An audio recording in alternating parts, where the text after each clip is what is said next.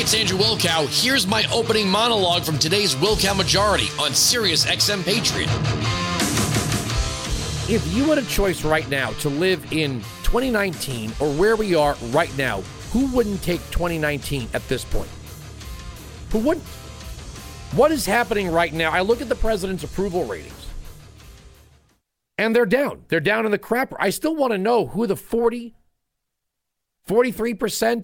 or whoever it is that still thinks he's doing a good job. I want to meet these people. It doesn't mean you have to become a MAGA person or a Trump supporter or even a hard-charging intellectual conservative. Just tell me what you think is working well right now. One of the lines I put in the monologue was about the Dunning-Kruger effect. And I think we're seeing this all throughout the Biden administration, especially in Pete Buttigieg. This guy is capable of nothing. He's capable of nothing. I forgot who said it, but I'll echo it. He's the white Obama. That's all that he is. He's an empty academic with no real solutions or ideas on how to do anything. And these are the people that are in charge, and they're going to be in charge. Well, at least for the next 15 months. Even if we were to elect a hard-charging conservative Congress, it's going to be another 15 months. Minimum.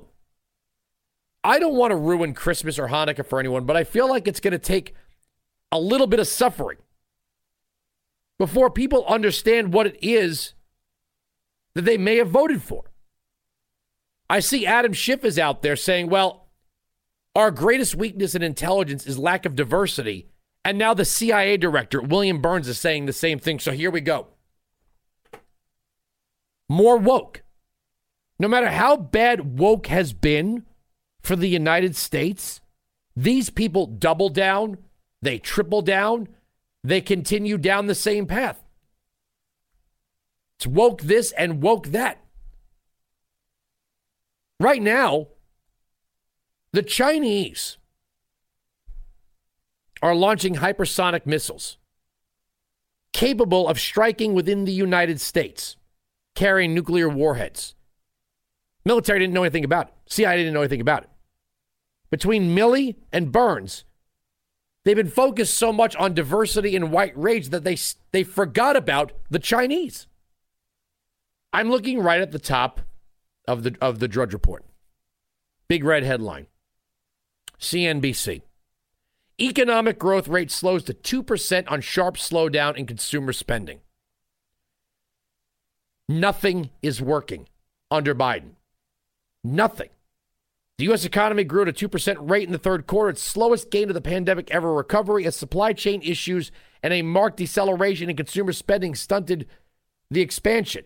The Commerce Department reported Thursday gross domestic product, the sum of all goods and services produced, grew at 2% annualized pace in the third quarter, according to the department's first estimate released Thursday. Economists surveyed by the Dow Jones have been looking for a 2.8 reading. Oh, it's just going to keep getting worse. And I'll tell you one of the reasons why. Because the people who are making these decisions to cancel pipelines, to impose regulations, to reimpose taxes, to talk about wealth taxes and net worth taxes, vaccine mandates, none of it affects them. None of their ideas, none of their regulations, none of the laws they propose, none of these things ever affect them. The Democrats are trying to thrive on misery, your misery. The more they can make you miserable, the more you'll look to government. It will not be very long. It will not be very long until the Democrats propose price fixing. Biden keeps talking about Amazon and Walmart and Target. Super producer Mike and I were talking about this off air. It'll be a lockdown by another name. Once these big businesses agree to price fixing, it's going to kill small business. It's going to kill small business. They won't be able to compete. This is how Venezuela went down the drain, by the way. Price fixing, shortages, government management. Headline oilprice.com. Global food prices set to soar as the oil and gas crunch continues. How did we get to an oil and gas crunch? The potential for a knock-on effect of rising fuel prices to be felt by other industries is becoming more likely as oil and gas prices continue to rise to an all-time high. Companies are finding it hard to maintain their costs and may have to shift the burden to the consumer any day now. Well, yeah. Yeah. Everything's going to get more expensive. How did this happen? Well, don't ask Petey over at the Department of Transportation, and don't bother with Secretary Raimondo over at Commerce. It's gas prices, stupid. As the gas prices go up, as the labor shortage continues, as it costs more to do business, that's going to impact everything. And instead of recognizing that the central planning is failing right now, the more the plans fail, the more the planners are going to plan. And there's no end in sight. And then once what they are looking for is control of production, the means of production, distribution, and pricing. Have you ever noticed something about pricing in the Democrats and the elites? If prices rise, they will say these industries are gouging people, even if they have to rise. The laws of supply and demand are real. If you have a worker shortage, yes, wages rise, but the cost of those increased wages get rolled into the production of a product or service. Now, you're going to say, some of you, rightly, well, Andrew, you were lauding the labor shortage during the Trump years. You're right. That short-term labor shortage was a result of the economy expanding so bad that we had a thirst for labor. The unemployment rate hit historic lows for all groups of people. More people were in the workforce, earning a living, not being a public charge, contributing to the tax base. The labor shortage we have right now is we are paying people not to work. We are taxing the economy to keep people from working. So when you have a labor shortage, which is increasing the cost of labor, and a fuel crisis, the two biggest components of production and distribution and retail are going through the roof right now. The government can't just cap these things.